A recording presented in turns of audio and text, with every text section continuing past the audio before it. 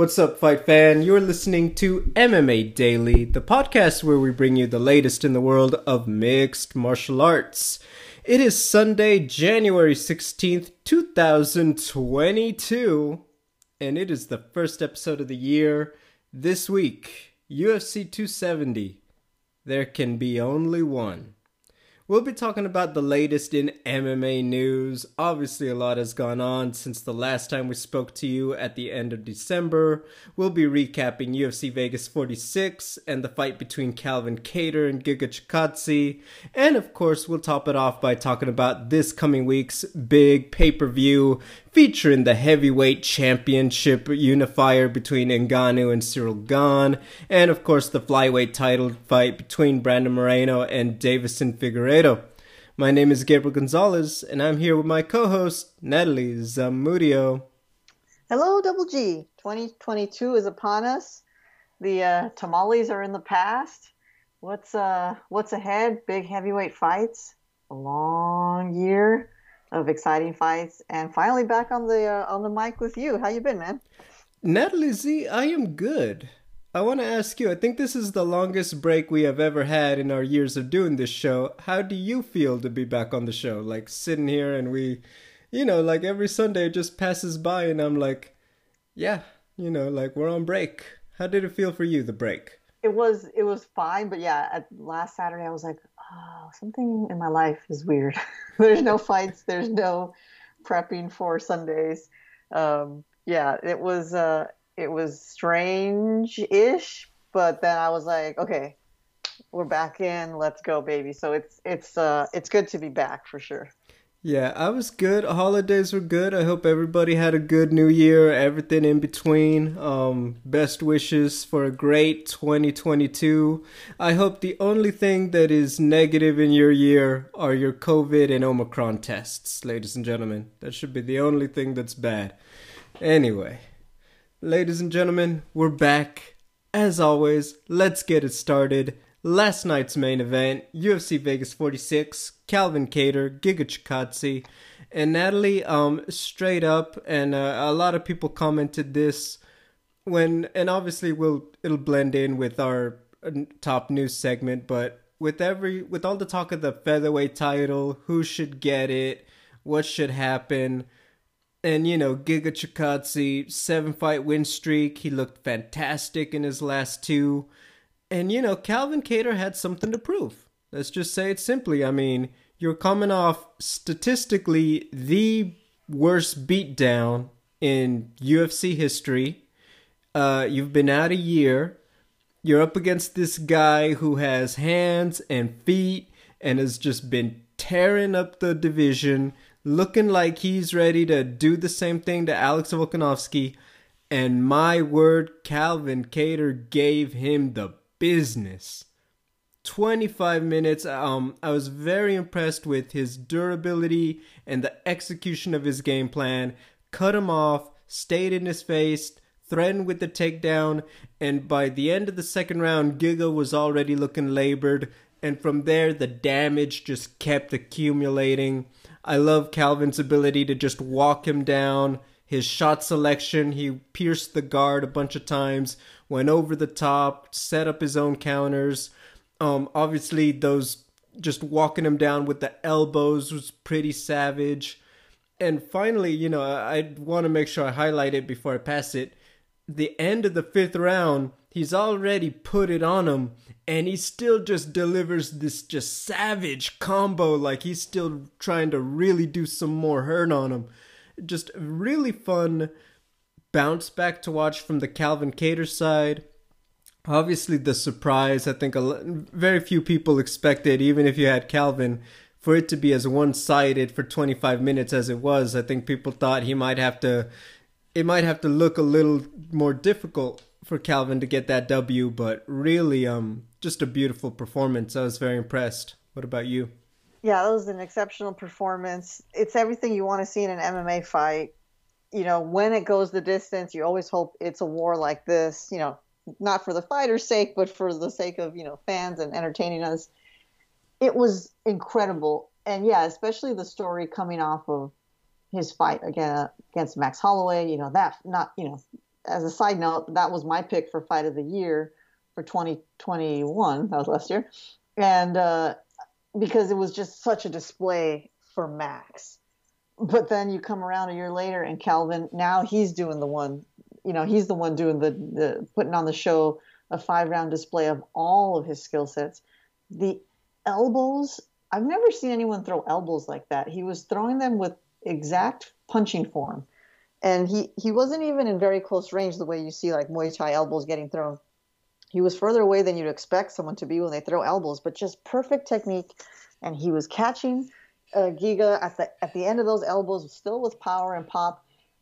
The face of Chikadze at the end of that, I mean, I literally, he looked like he was decaying, like because he already had bruising under his eyes, which you don't usually see. You see the swelling, but you don't see the purple turn color that soon in a fighter at the end of a fight. Giga looked like just beat to heck. It was an astonishing performance by Kelvin Cater. He ate some really good shots himself, but his boxing technique, his MMA boxing is perfect. It's beautiful. And he just, that was the biggest and best display of his talents that he put on. It was just, what a show for him. Now, like I said, he ate some shots, so it's not going to be like one of those quick turnarounds. But I really hope that he's in the conversation for a big fight next with the UFC powers that be. Yeah, I think that I mean, just nice and easy. Yair Rodriguez, Brian Ortega, those fights immediately stand out to me for him. I mean, run it back with Shane Burgos, maybe. I mean, Shane coming off that big win over Billy Q, that could always be a good one. Yeah. The loser, I mean, I don't know when he plans to get back in there, but the loser of Alex and Korean Zombie, which we will talk about, but I want us to focus on Saturday's card. But yeah, there's just easily good options for him. Still good options for Giga. I mean, a lot of those guys are still also options for him, if I'm being honest, after the win streak he was on. But yeah, Calvin Cater, I mean, I will say this. I was happy for him, but part of me was like, I'm sorry, but that almost made Max Holloway look even better, right? I mean, like, you think Yes, about that, I was totally. like, I'm sorry, but Max Holloway almost got like half a W himself just staying at home. Just That's a great comment because it's totally true. It's like, okay, you just owned this guy that was coming up and everyone was already talking about title shot, but you got super owned like a year ago by eh, Max Holloway. by the way, that's MMA math, but I Yeah. mean, part of me was like, no, really though. This is it felt a little bit like that one. And look, they're not the same. Obviously, Calvin's not Max, and they have, even though there's a lot of boxing, there's a different implementation of the skills. But yeah, look, I mean, obviously, the featherweight division is going to be a point of discussion for the next few days, and what we do next, who goes where does it happen? We'll get into all of that. The undercard, they had a lot of stuff happening. I mean, I think it was Kevin Kroom and Charles Rosa both took fights this week, stepping up on short notice. I know some fights got pushed around. Michel Pereira lost his opponent, and then they just couldn't find a dance partner, and he got scrapped from the card entirely. So yeah, and I don't. What's funny is that you feel like oh, was it a surge of COVID? I felt like a bunch of these were just injuries. So, it was kind of like, nah, I think that just, you know, it just didn't seem, people still were on holiday time or something, because it just seemed like a lot of stuff's happening for next week also. But, yeah, I think that was my biggest thing. It felt like the undercard, everything under Giga and Calvin just felt in jeopardy. What about you? Yeah, it was interesting. I thought it was like, okay, yeah, it's just COVID stuff, and if it is more, at least the reason given more because of injury, somehow I feel like that's still tied to COVID, even though I can't back up how or why. But that, virus has just infiltrated everyone's minds, their day-to-day life. I feel like it's, even though we're 2 years plus into it, it like affects everything, every choice you're gonna make because going out to go buy something, going out to eat, like everything's like, okay, you gotta get your mask, gotta, how close are you gonna sit to people? How close do you want people to get to you? It's this whole thing. And now if you're talking about being in a gym, well, you kind of have to forget about that, except you really can't forget about it because if you do get it, then there goes your fight. All I'm saying is that it's an extra layer that's running through the back of everyone's minds. And I believe that there's got to be something to that as far as like causing injuries to fighters. Now, it may sound like a stretch, but like just think about the psychology that we've all been, the change in psychology that we've been going through. And we're just regular schmoes, but if you're a fighter and getting sick means you can't fight, it does things to your head. So that's where my brain was going, is like the bigger picture, the deeper, the deeper subconscious thing that could be causing these injuries. But that's just my brain going bananas. You are not wrong. I'm not saying that some people might.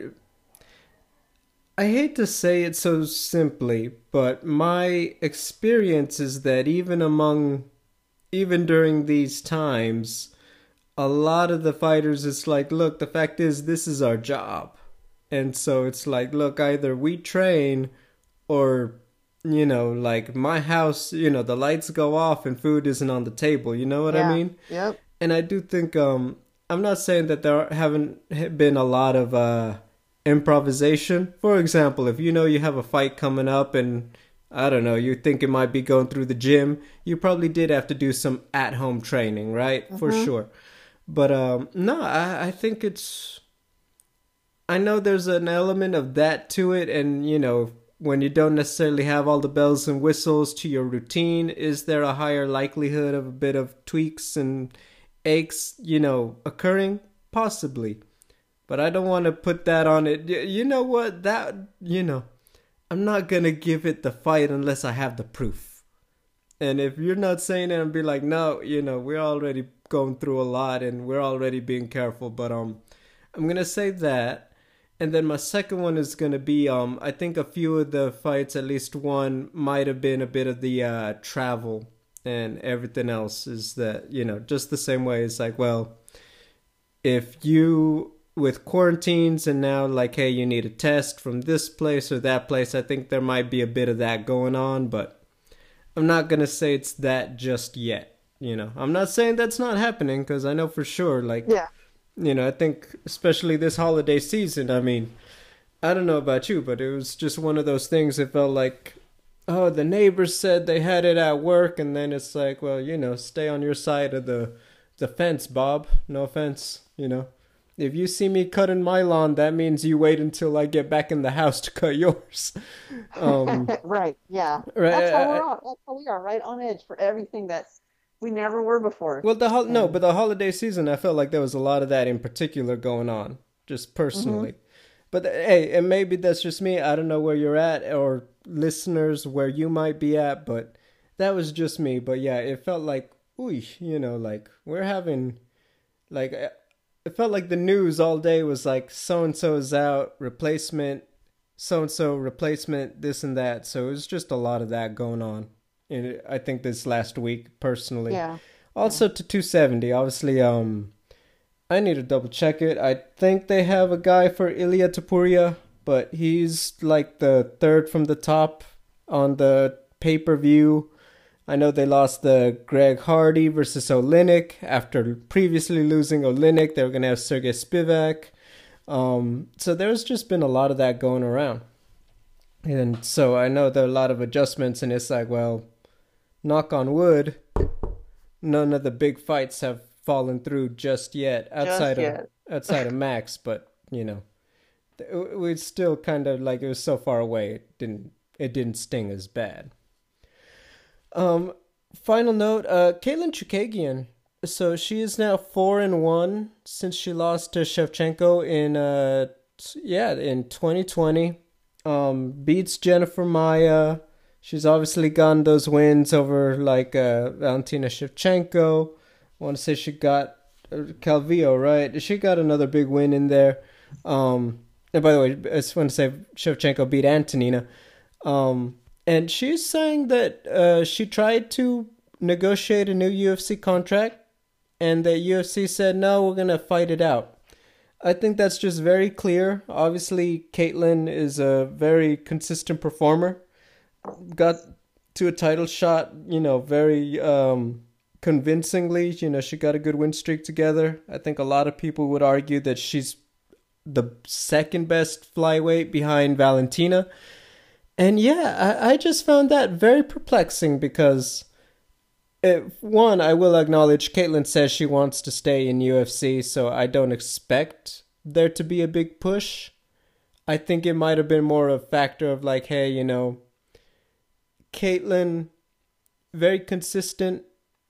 I will say she's not exactly going out there and being this very exciting and dynamic fighter. Steak and potatoes, but hey, the steak and potatoes works most days of the year and it gets her a lot of wins. Completely fine. Very good. I wonder if they felt like, hey, like whether you win or lose this one is going to determine, where we stand on the contract. What were your thoughts? That seems right. I mean, first of all, consistent is the right way to describe her fights, her performances, her fight style. It's consistent, but in a way that is not very exciting. And when you talk about being, behind Jessica Andrade, as far as the rankings go, she's number 2 with Valentina Shevchenko on top. Think of how vast the gap is between the skills of Valentina Shevchenko and Jessica Andrade and Caitlin Chookagian. I think she finished both of them with a crucifix. Am I wrong? Am I correct? Yes. I think she did. And not for nothing, I believe Jessica Andrade is going back down to 115. Oh, she is. Okay, they still. Yeah, I'm looking at the UFC rankings. They still have her here. So they don't bump her down until she actually has the fight. Gotcha. Okay. So it's like if I'm the UFC, Valentina Shevchenko is so exciting. Do you want to force her to fight Caitlin Chookagian, who doesn't improve? And what I mean by that is like she's consistent. Like you said it, I agree. She's consistent, which means she's just on a plateau. She's always going to be, not always going to be. So far, she has proven to always be, the same fighter, not exciting, but not boring because she's more of a striker. She can grapple, but she doesn't have that killer instinct that you want to see in any fight. So I'm not surprised because it's kind of just like, why, if I'm the UFC, why give away money? If she loses, you have the high ground in negotiation.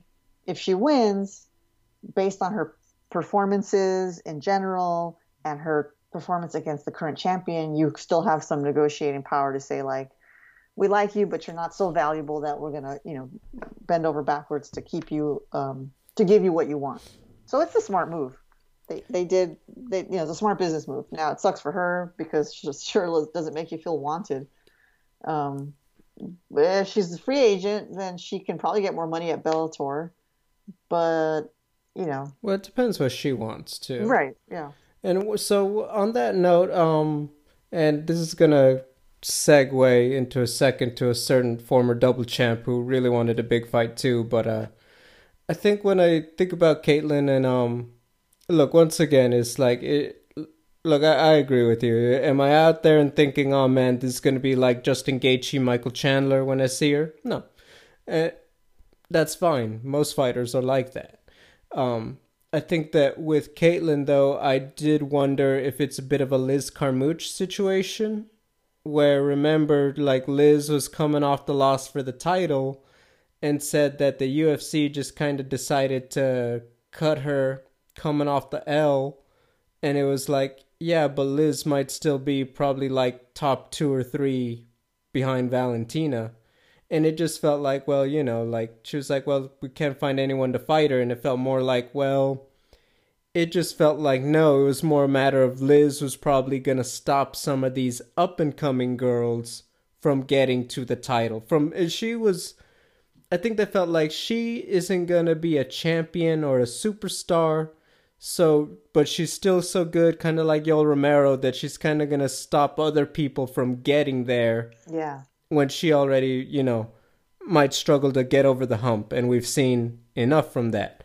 I think that's unfair because I think that, once again, it's like if you have someone who's that good, don't you want to still at least sign them to a couple fights, if they're the best of the best, right?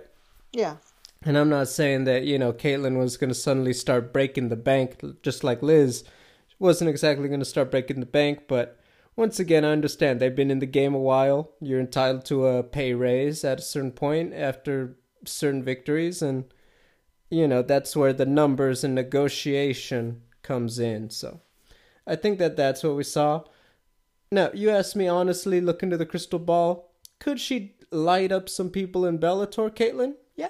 I think that that's not out of the question. You tell me, hey, Caitlyn, Liz Carmouche, Caitlyn, it's on the tip of my tongue. Velasquez, Juliana Velasquez. It didn't want to come out. That's a fight. Caitlyn Alima McFarlane. Yeah. There's options. Kana Watanabe. There are options out there. She could certainly be a breath of fresh air, but if she wants to be a UFC fighter, I mean, once again, like, you earned it. You're out there getting the W's. So that's how I feel about it. And I hope that they come to it. That's never a good feeling. So, no, look, you're out there winning. Go out there, get paid, keep kicking butt. And she acknowledged, look, I'm not saying, oh, yeah, they're ready to see me fight Valentina again. I know that's not true. And I think, hey, you know what? You're saying you want to be here and you'll keep taking fights with whoever, even if they're ranked below you? I'm sorry, but I like that attitude. Isn't that what they encourage? Yeah. So I think it's time to stay in it. But yeah, so when you talk about that, sometimes when you talk about how do you get these fights and these good contracts, well, a lot of that depends on your drawing power, which is how I think we ended up with probably the biggest news story. So Max Holloway, I guess, injures himself very early last week, days after, as I understand it, verbally agreed to fight Volkanovski March 5th, all this stuff. And so it's kind of opened up the sweepstakes, and Giga was pushing for the fight. Everybody, Yair was pushing for the fight. Josh Emmett was pushing for the fight. And it just kind of seemed like the door opened for one Henry Cejudo. And I'm sure you've seen a lot of it. They've done a lot of talking. Dana White's commented on it. And very simply, I like the fight with Korean Zombie for Alex. I think that when you do process of elimination, he just makes a lot of sense. Zabit, if he's coming back, he still has been out a long time. I wouldn't say try to push him in by any means. So short of taking somebody coming off a loss, which is not unheard of, I think that Zombie was, pretty good choice as next one up. He's been in the game a long time. Very exciting himself. And when I looked at the Cejudo fight, and I'm not going to lie, when I broke it down, I was like, look, I mean, stylistically, when you consider the height thing and the fact that Alex isn't the tallest featherweight, we might have something. Mm-hmm. Obviously, Henry's pedigree, he didn't lose the flyweight title, he didn't lose the bantamweight title. All of that stuff seemed like a good positive. The thing I honestly came down to, and we've kind of touched on it, I did not think Henry was ever going to get that fight. I think that the way that his entire strategy played out following vacating the bantamweight title, and Dana White's firm stance that he is not interested in chasing Cejudo. Put it this way, Cejudo retired, Dana White agreed Saturday night. Khabib retired, Dana White didn't agree until about 6 months later. Right? Touché. Right? Am I wrong? No, man, that's how it went down. There we are. And so, once again, do I think that it would have been a good fight? Yes, but I think that when you look at the situation, I don't know if I'm confident that Henry's drawing power was going to be enough for him to come off the retirement tour, being inactive, and just kind of get such an opportunity. GSP, he kind of left as one of the biggest pay-per-view stars the company had. And I think we found out that his power was still pretty strong when he fought Michael Bisping, but Henry Cejudo just never had that kind of power, so I never thought that he was gonna really get it as long as there's any other option. Even a lightweight fight for Alex, I thought was in play if they can't find a featherweight for the title fight. So, in short, I like the fight with Alex and Korean Zombie, and watching the Henry Cejudo drama play out in the media, you know, I'm not saying there weren't some points made on both sides, but also feel like you could, if you followed this, you could see a mile away that it was never gonna happen. What about you? Yeah, for all the amazing accomplishments that Henry Cejudo has accomplished, has all the the things that he's done. Triple C, like he never became the big one of the bigger stars of the UFC. They use him now whenever they talk about another double champ, like he's part of the The club. yeah, the club. Thank you. But I think because he retired so quickly and didn't have to, even though his fights were dramatic, individual fights for what he did to get the belt, because he never had to go through great turmoil like Conor McGregor, even now Amanda Nunes, DC. Like there was never a great redemption story for him. It was just like, oh man, he did it, and then he did it again, and then he retired. Good for you, man. But what I think sort of rubbed people the wrong way is that he wouldn't stop chiming in to the world of MMA as if we owed him another opportunity to prove his greatness. I'm a big fan of Henry Cejudo, but when he started chiming in on this one, I totally agree with Dana White. It's like, bro, you're retired, and like you're long retired. You did all these great things, but you can't just. You're not Conor McGregor at the height of his career to just be able to say like, I want to come in and hop in another division and fight for the belt. It's just he's just not there. This is like we're talking about more MMA math, right? The numbers just don't add up for Henry Cejudo in spite of all his amazing accomplishments. So I kind of would have wanted to see it only because I did believe he had a chance to give Alexander Volkanovski a good fight. And he maybe even could have won. Like when I think about his fight against Marlon Moraes and how badly he was being beaten in round one and the way he came back, excuse me, that was incredible. So I think there was going to be a great fight there. But look, yeah, it wasn't to be. I understand why. It makes total sense. And Zombie versus Volkanovski is a good fight. I think about what Volkanovski said when Brian Ortega was going to fight him. And he said, everyone was so impressed with Ortega against Zombie, but Zombie's flat-footed and I'm not. And so we saw what Volkanovski did to Ortega. So I sort of feel like, we might see the same with Zombie, but I don't know. Zombie's a different kind of fighter, and it'll be a good challenge for Volkanovski. You can't complain with this matchup. I agree with you, and once again, remember Zombie was right there previously when he had the title eliminator with Ortega.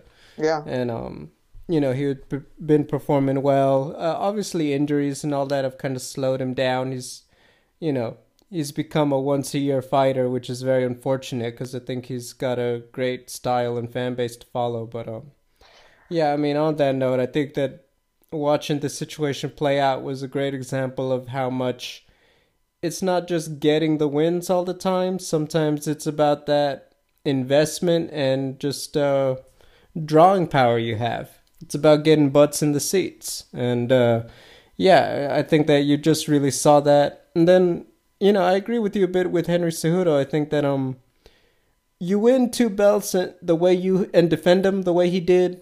Yeah, he was very entitled to ask for a significant pay raise. However, I think that his biggest fumble, and okay, I get it. I think that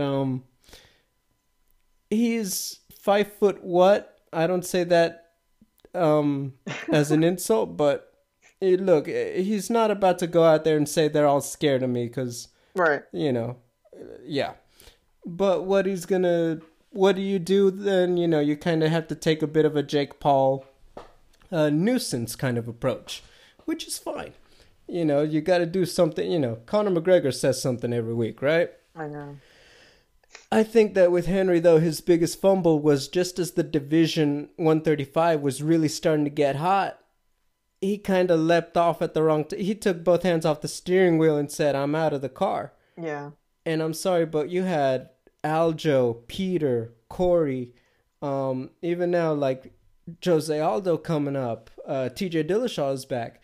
I mean, you just kind of left at a time when it's like, no, like, Dana White almost said, it's like, I literally have so much to work with at bantamweight that if you're going to play that game, I'm still okay. Like, Yep. and it has been. Let's be honest. The bantamweight division was on fire last year. It's on track to have a great year this year. That I think that was just it. It was just kind of like, like I said, I definitely negotiate for the money. I'm not saying that was a bad idea, but I think the second he relinquished the title, he also lost his ability to be in control of the conversation, because now he needs the people to come to him, and I mean Alex, and I mean the UFC. And I'm sorry, but Alex hasn't been on board either. Yeah, so, exactly. Back to it once again, Alex and Zombie, that'll be good. Where does Max fit into this? I don't know. I mean, could Max end up being a backup? Because I know they pushed the fight back a month. That'll be interesting. But so on that note, the expected trilogy with Peter Yan and Aljamain Sterling and the Volkanovski Zombie fight is now expected to take place in April. Aljo kind of let it drop that it's expected to be in Jacksonville, so UFC returning to Florida in the spring. So what happens with March? Well, how about this? 5-round, non-title, but it's the grudge match of the last 2 years. Jorge Masvidal, Colby Covington in the main event. What are your thoughts on that one? I mean, this is the one we've been wanting to see for such a long time.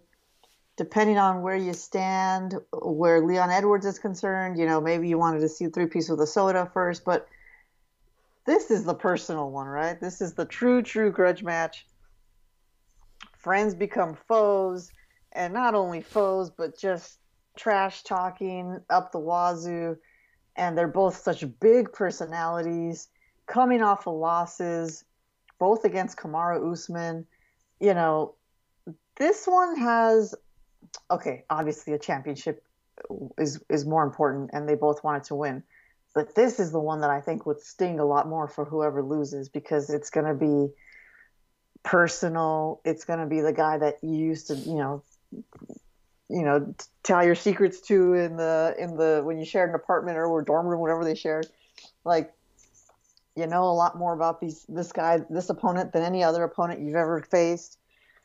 It's going to be thrilling. The lead up is going to be, blowing up the internet, social media, press conference, all that stuff's going to be fire. So like, okay, man, everybody wear your masks. Everybody take it easy. We want to see this fight happen. We don't want any delays, please. Thank you. So what I like about this, I like the fight for all the reasons you're saying. I did find myself scratching my head a little bit, because not only did they say, okay, well, they took both title fights off March and said, we're going to run those in April. Which made me think, okay, as a fight itself, it's great. I do worry, well, now what do you do if anything happens? Because now what do you make a co-main event to that? And I've heard rumors of Dustin Poirier and Nate Diaz. I heard they're working on it. I'll be honest, I don't know how much confidence I have that Nate Diaz gets a fight, just because it's like, from what I've heard from Ariel Helwani, is that Nate's been game for months now, and that the UFC is just like kind of putting their foot down on what opponent he'll actually fight at that time. You know what I mean? Uh-huh. And, it could be Dustin most likely, and after at a certain point they do have to offer him a fight, but I think that they're just a little gridlock there, that I don't know how much confidence I have that actually crosses the finish line to completion. But I do wonder, like, okay, if it were hypothetically no title fights, Jorge and Colby in the main event, do I think that they could carry the pay per view? I'm gonna say it's not gonna be a blockbuster. I mean, it's not gonna be like some of the other ones we've seen, like the Volkanovski Ortega that had Shevchenko and Nick Diaz on the Yeah. undercard. I don't know about that. I don't know if it's gonna have the same Madison Square Garden effect, like having the Trevor Whitman guys and girl. Oh yeah. Uh-huh. I don't know about that, but I do think that it all the ingredients together, they should still have a very solid pay per view if it's just them. What about you? Oh yeah. And look, I know I say this a lot, but this is one of those fights where you would pay pay-per-view money just for this fight alone. Now, of course, does the UFC want this to be the only good fight on the card? No, nor do the fans. But remember, Masvidal against Nate Diaz. I mean, Canelo Alvarez. That wasn't his the fight. Wasn't his fight that same night, and it was delayed so that the world could watch Masvidal Diaz. I think that was the night, right? Yeah. So my point is, Jorge Masvidal. Now, of course, it was two sides coming together that created that heft, that the power to delay a Canelo Alvarez fight, meaning Masvidal and Diaz coming together.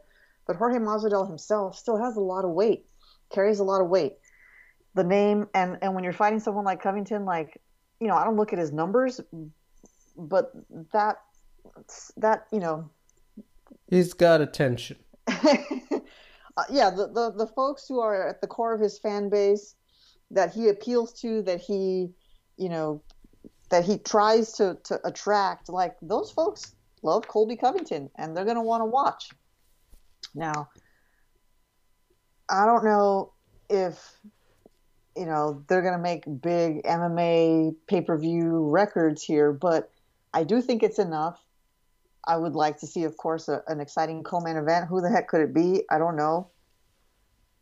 We're still far enough away, and the UFC has proven themselves to be pretty clever and pretty good at getting fights together, good fights together at the last minute. So maybe they'll have to throw a couple extra bucks at somebody to fight when they're not interested, when they wouldn't otherwise be interested in fighting.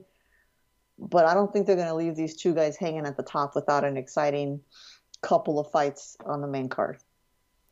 Yeah, that's fair.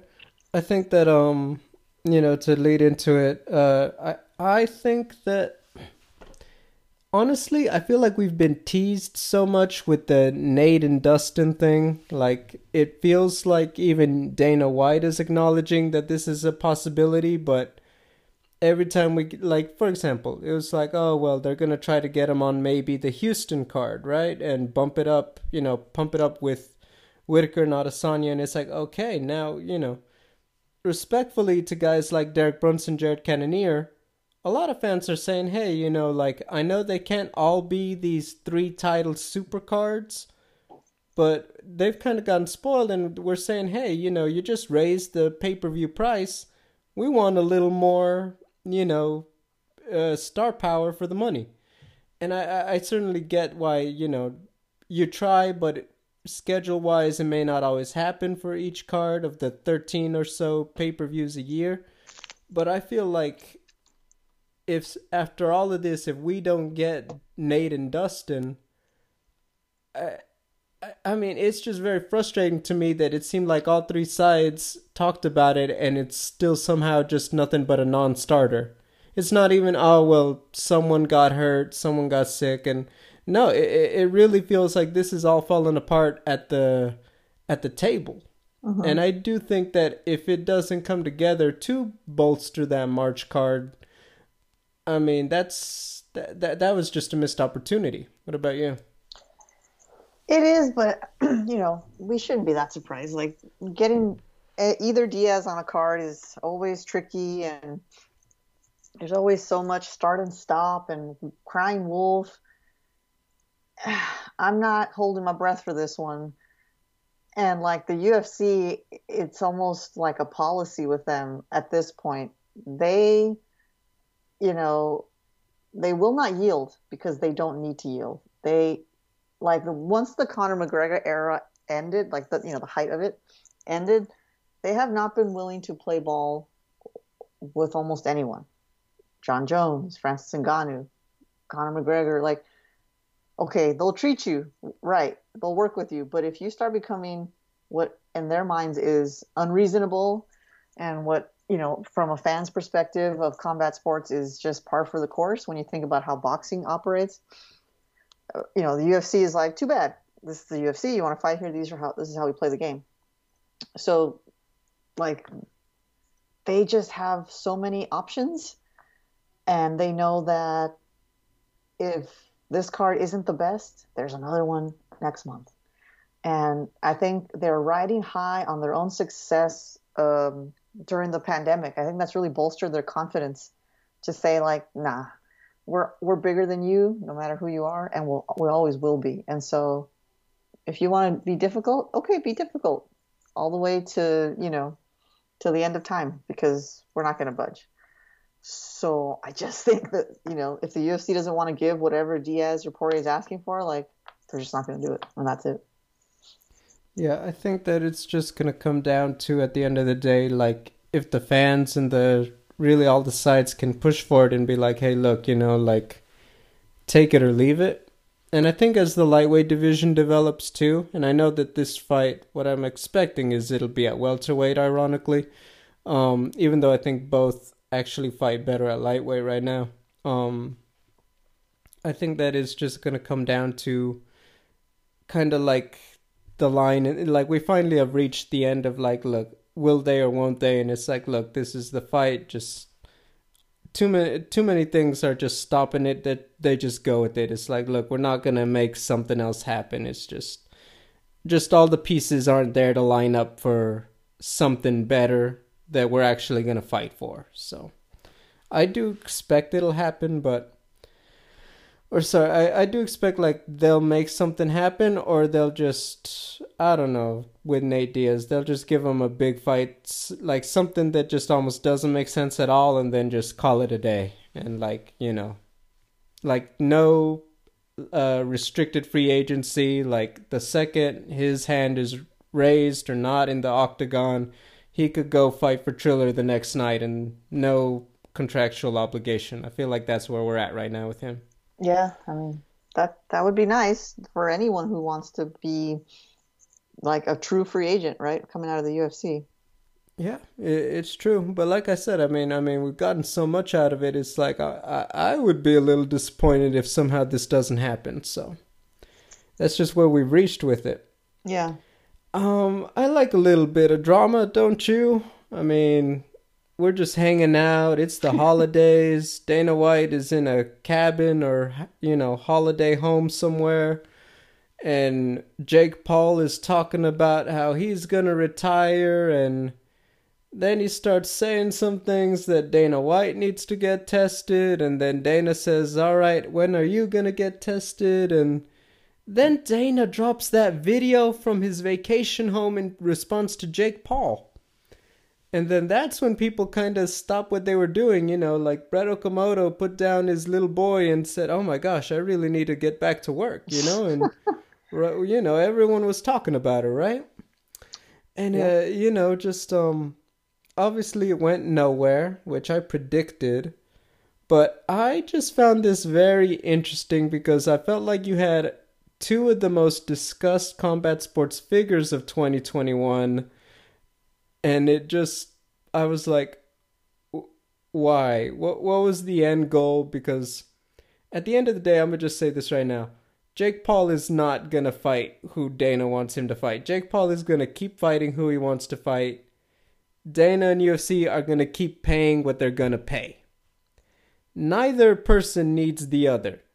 Jake Paul needs UFC. That's a complete misunderstanding of our business. The people Jake Paul has fought, let me just say this bluntly, the UFC essentially did not have them on their roster. Ben Askren may be a contracted UFC fighter. The UFC was never operating after the loss to Damian Maia that Ben Askren could somehow come back and make money for them. Plain and simple. Tyron Woodley. Yes, he fought for UFC last year and then fought Jake Paul. Tyron Woodley contract was over in March. The UFC was no longer in the Tyron Woodley business. So really, the fact that they somehow have influence over the other, I think is really a miss. It's just incorrect if you're under that assumption. Really, I can't think of two people who need each other less right now, who are in such, at the top of the conversation of interest in, well, what are they going to do? What's going to happen next? And so really, I was like, I watched this and I'm like, I mean, if anything, I think that Jake Paul got one win in that he got the arguably the most powerful person in combat sports to react to him personally while on vacation. But then I remember, like, I'm sorry, but if Dana White wants to, have you heard of this game like Big Bank Take Little Bank? I don't know if there's another name for it. I know it's a very, like, people play it in the hood kind of deal. It's a very crude. But have you heard of it? You know what it is, You Natalie? know what? I'm definitely not cool enough to have heard of that. Anyway, as one person understood, explained it, and I understood it, like someone's bragging about money, and they get challenged. Hey, you want to play Big Bank, Take Little Bank? And I'm sure there's variations of it to different degrees in business and on neighborhoods, corners around the world. But essentially, you're confident.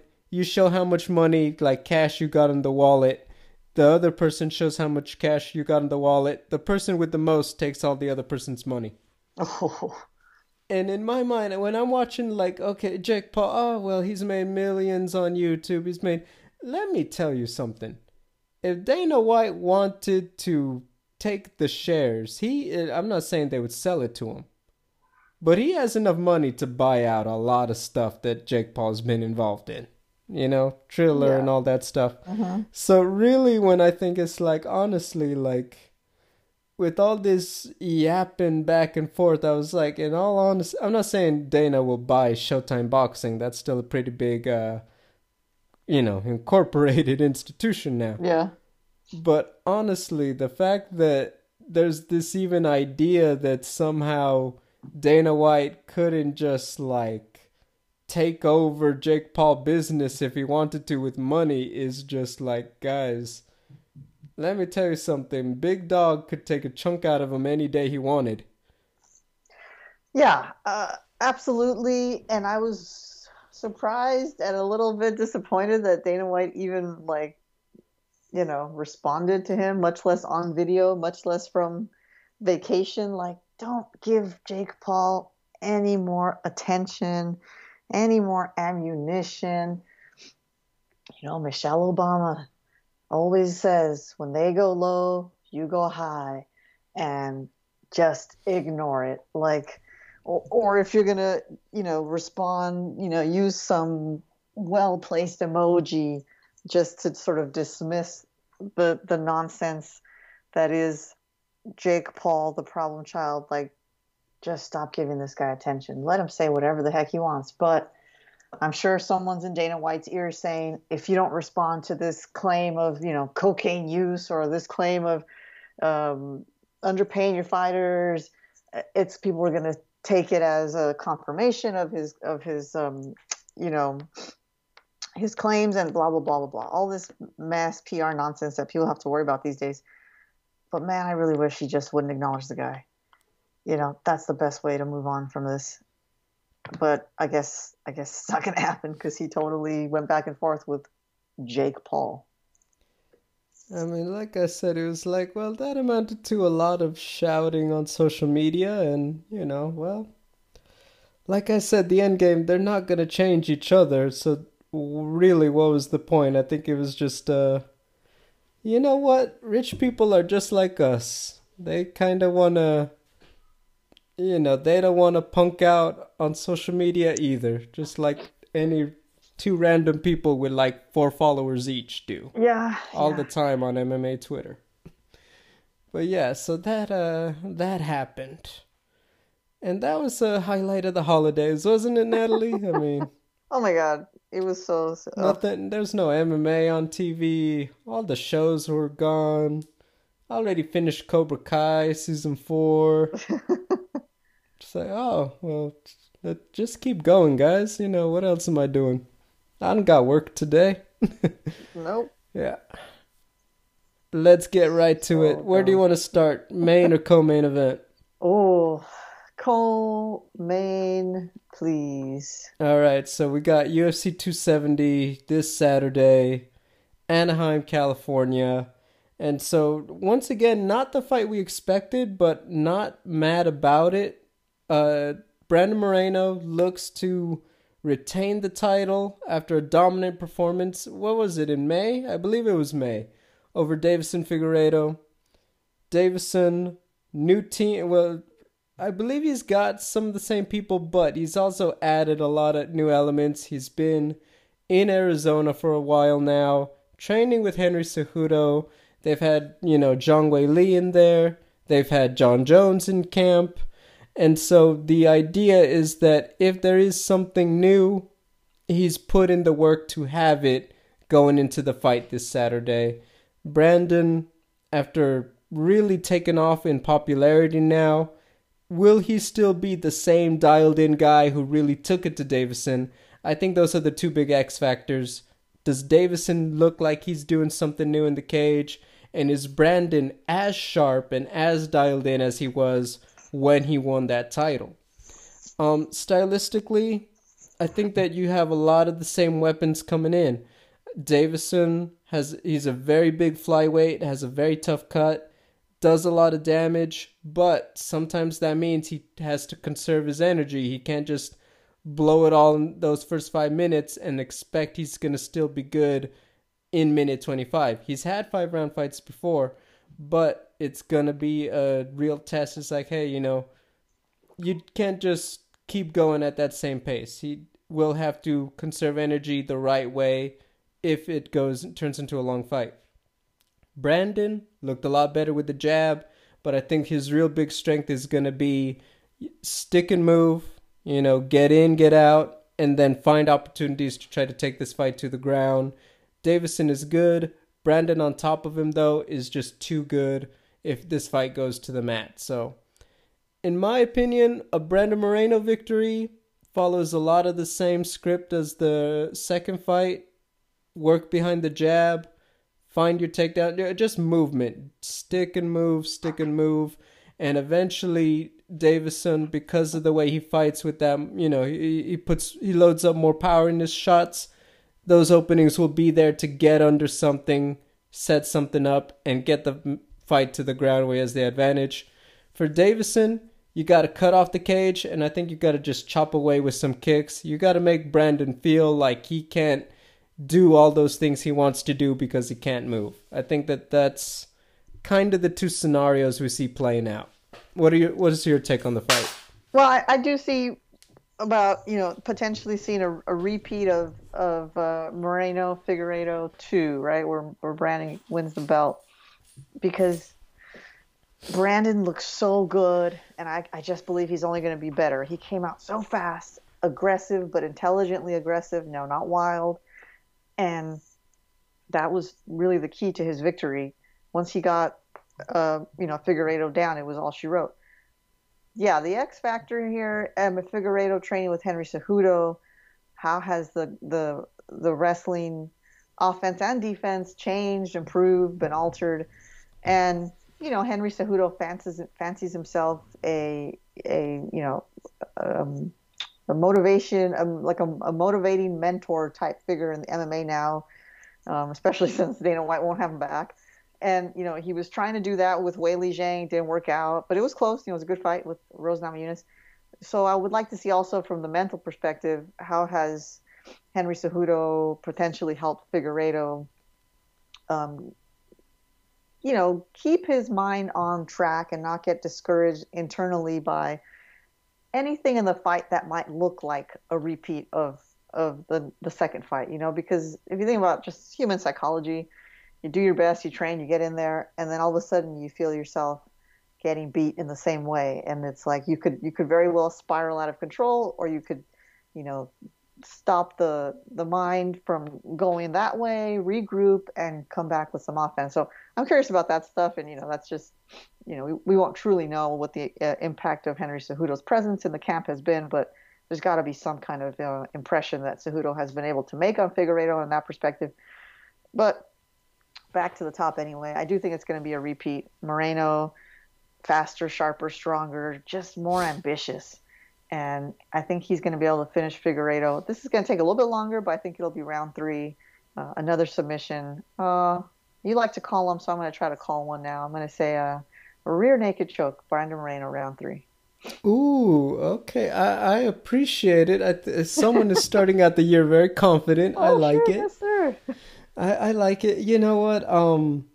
Every time I see the fight playing out, I do feel like just the footwork of Moreno is going to be the difference, right? He's just not going to be there for the things that Deiveson, I think, needs to do stylistically. Yes, he's very powerful.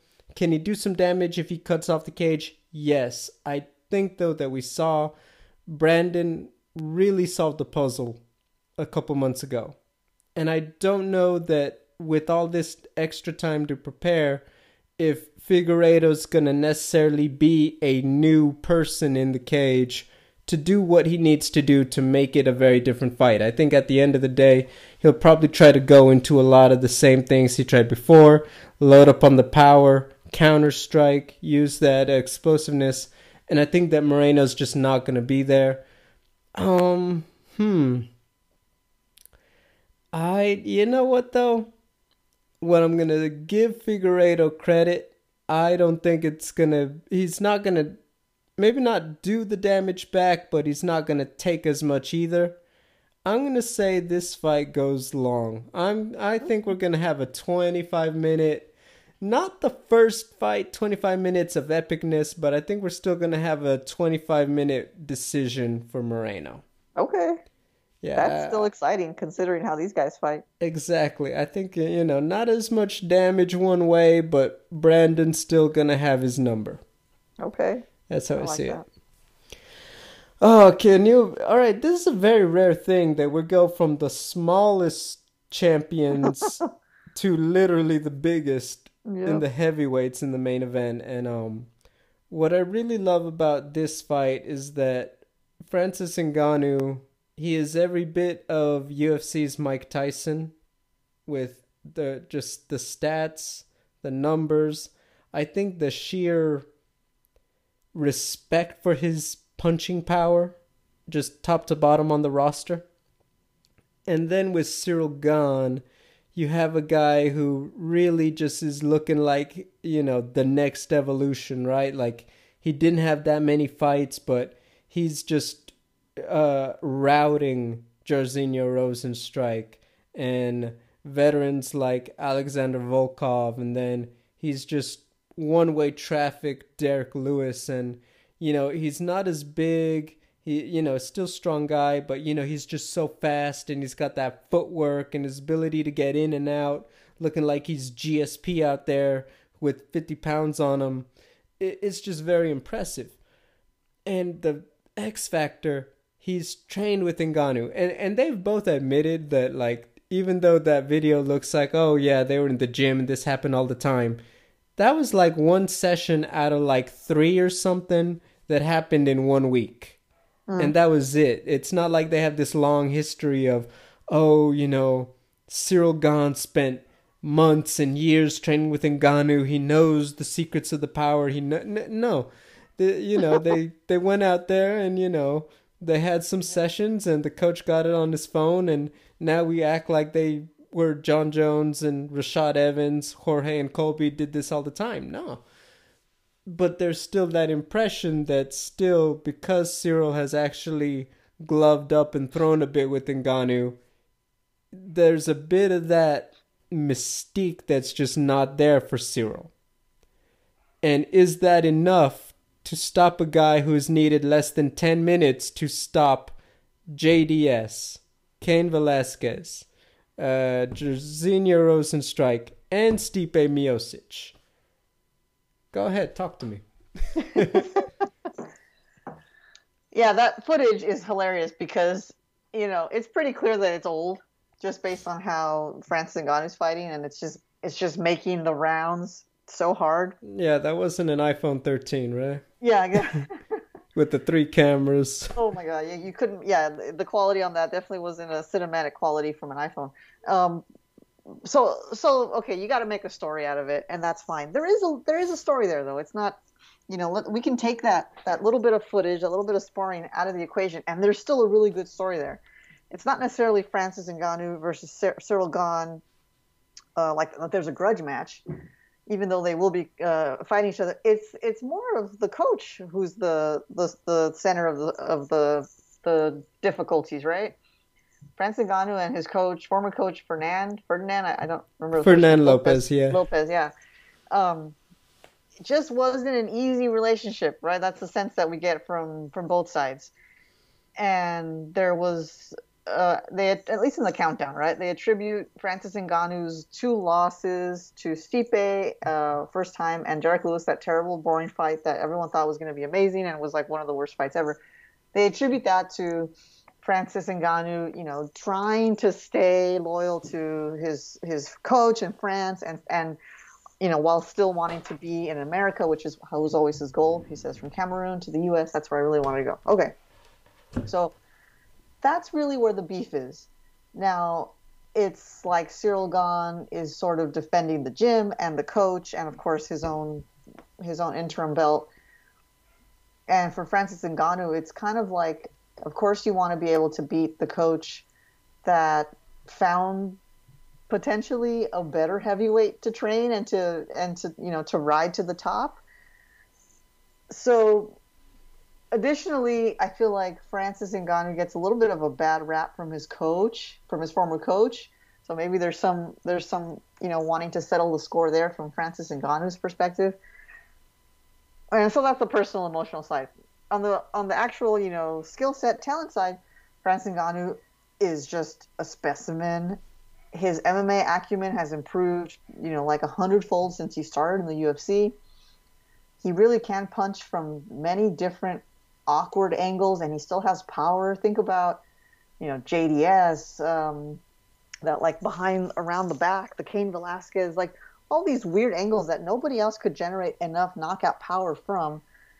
And there's something raw about that style of fighting, but it's very effective. A lot of people, you get trained to be a fighter, you get trained with technique, and you want to just fight properly. Francis Ngannou can do both. He can fight properly with good technique, but he's smart and fast enough to where if he sees an opening at a really odd, awkward angle, he's still going to try to get you. He has a very strong killer instinct, which is terrifying. The counter there is Cyril Gane, who's just smooth and bouncy and more well-rounded as a striker because he has those kicks. And he has a really clever, fight style. According to Cyril and his coach, Lopez, like, he's really good at, gathering the data mid-fight and turning that into effective offense. Canelo Alvarez is really good at that too. There's lots of other fighters that are good at it too, but that's the one I think of the most. So, Petr Yan too, right? Like, he takes his time to get to know you, and then he just demolishes you. So this is a real contrast in styles. And so I think about, Cyril Gane fighting Derek Lewis, and Derek Lewis has this thing where he kind of like cuts his losses, where he's like, this isn't really going my way. I don't have a solution to this problem. What's the fastest way out of this so I can move on with my life and get back in here, with a winning fight. And so Cyril Gane is tricky, and for all the attributes that he has, he's still not the scary beast that Francis Ngannou is, because if he catches you, it's over. Stipe Miocic is a light on his feet too, but Francis Ngannou didn't have any problems neutralizing that footwork, that swiftness, and I think he's going to be able to do the same with Cyril Gane. I think he's going to be able to neutralize it, and I think he's going to catch him round 2, knockout of Cyril Gane. Francis Ngannou knocking out Cyril Gane round 2. Ooh. Yeah, I completely agree with you. I think that Ngannou's ability, and it always feels like it's a cop-out, but his ability to just find openings in that chaos is really it. I mean, you think about how he just kind of rushed a really technical and experienced guy in Jairzinho. The way he found that shot after Stipe thought he had him and stunned him. JDS, he found himself turned around, boom, got him. Cain Velasquez, they get into a bit of an exchange, boom, catches him coming in. Those moments for him, and the fact that, respectfully, even more than Derek, it feels like, Derek Lewis, the fact that he just doesn't need much behind it. He just kind of gets a bit of the chin, and the rest of your body just leaves this earth for a couple minutes. Yep. It's ridiculous. Then with Cyril, I was watching him fight Derek Lewis and watching that back, and I was like, I'm sorry, but this reminds me of the way he carries himself out there a bit like GSP. Just finds his spots, picks his moments, has all the moves too on the feet. Just, lateral movement, get in, get out, very technical, doesn't really get flustered, doesn't really try to rush anything. The the side kicks, like he's Stephen Wonderboy Thompson, once again carrying 50 to 100 pounds more into the cage, just, muscle on him in size. Yeah, I'm with you there. I think that when you talk about the evolution of Ngannou, the real key to me is cut off the cage. Because I think that if you get into this thing with Cyril getting in and out, that's where it has the potential to run away from Francis. Especially if you feel like he's going to get reckless and make mistakes to make up that deficit. I think the key, Francis has to step into the fire early. He's got to just cut off the cage. Very Calvin Kattar, Giga Chikadze. Just kind of do a little bit of that. And then patience, pick your spots. And eventually the power's just going to kind of follow Ngannou to the win. I mean, he's going to start touching him. He's going to start getting closer.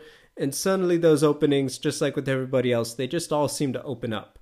I think Cyril Gane, if there's a heavyweight out there that I think could avoid that and possibly get it done, it would be him. But I just have too much confidence. I see the way he was standing in that cage, and then I've talked with his coach Eric Nixick about teaching him, if it's a long fight, how do you teach a guy like Francis Ngannou all of the bells and whistles you need? And I just have a lot of confidence in Ngannou, and I'm agree with you, even though I kind of want to see what this would be like if it goes late. I also, you know what?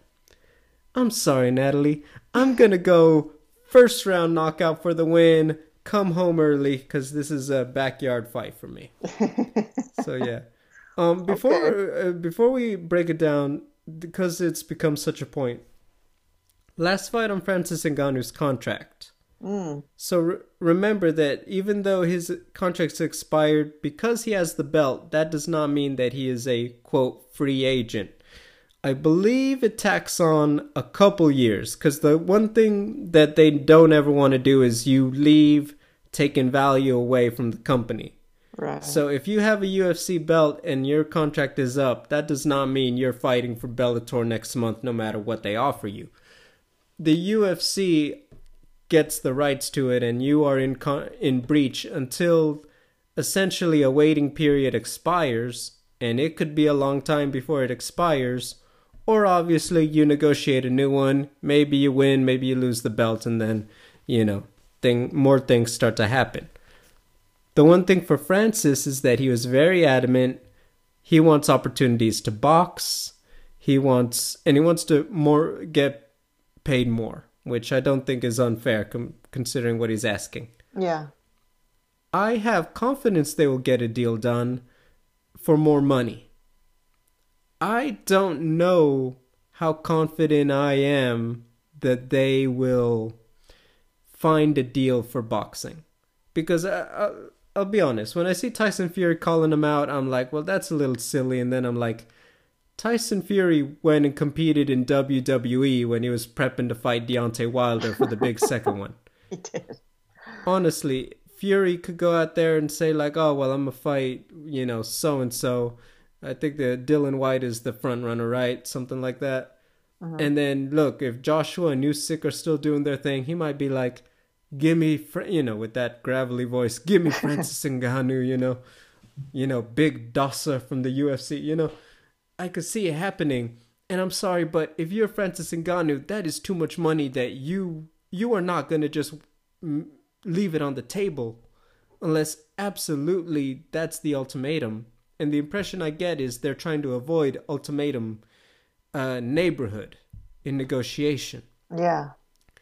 But at the same time, I'm like, look, I could see this becoming an issue because I think that UFC wants to be in the Francis Ngannou MMA business.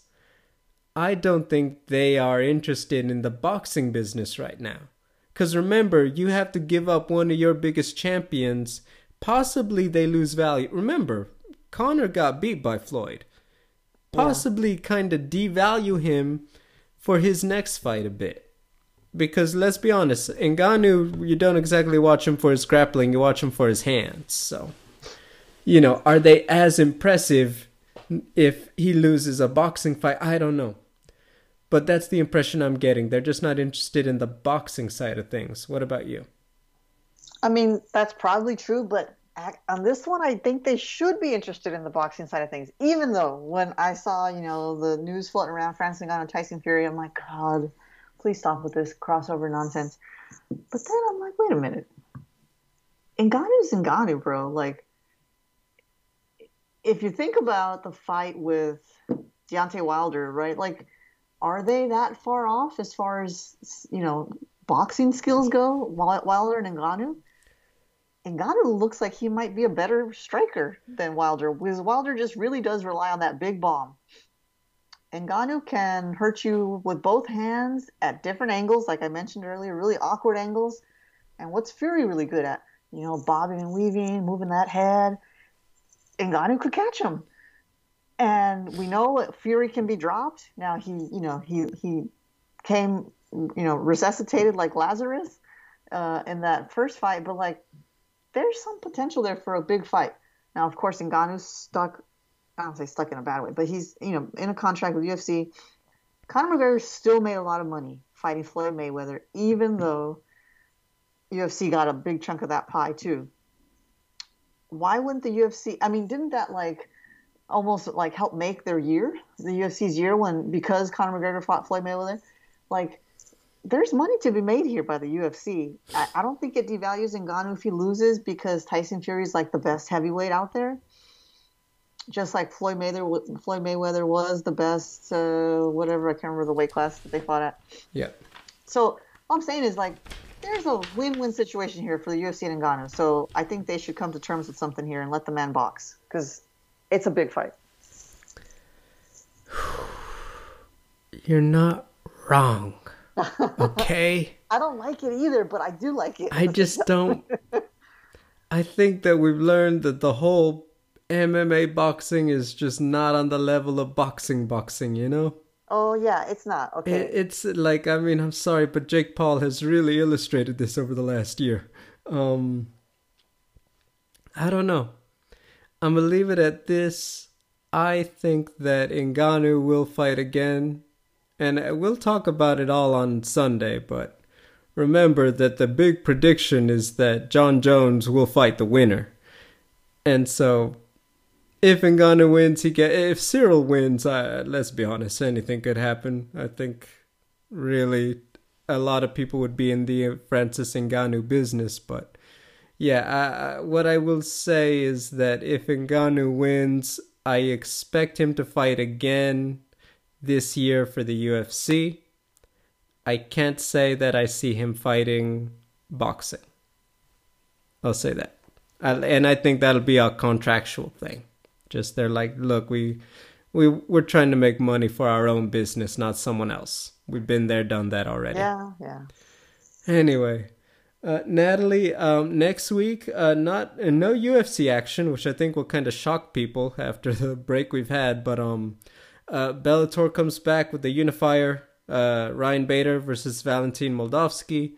And then, of course, Eagle FC kicks off in the United States with Tyrone Spong versus Rashad Evans. Probably more talk about the business side of things than the actual fights, but, plenty of MMA news I expect to drop between now and then, so we'll have a lot to talk about. So, guys, thank you for tuning in. It's great to be back. Once again, stay safe, Have a great 2022. We'll be back for the next one.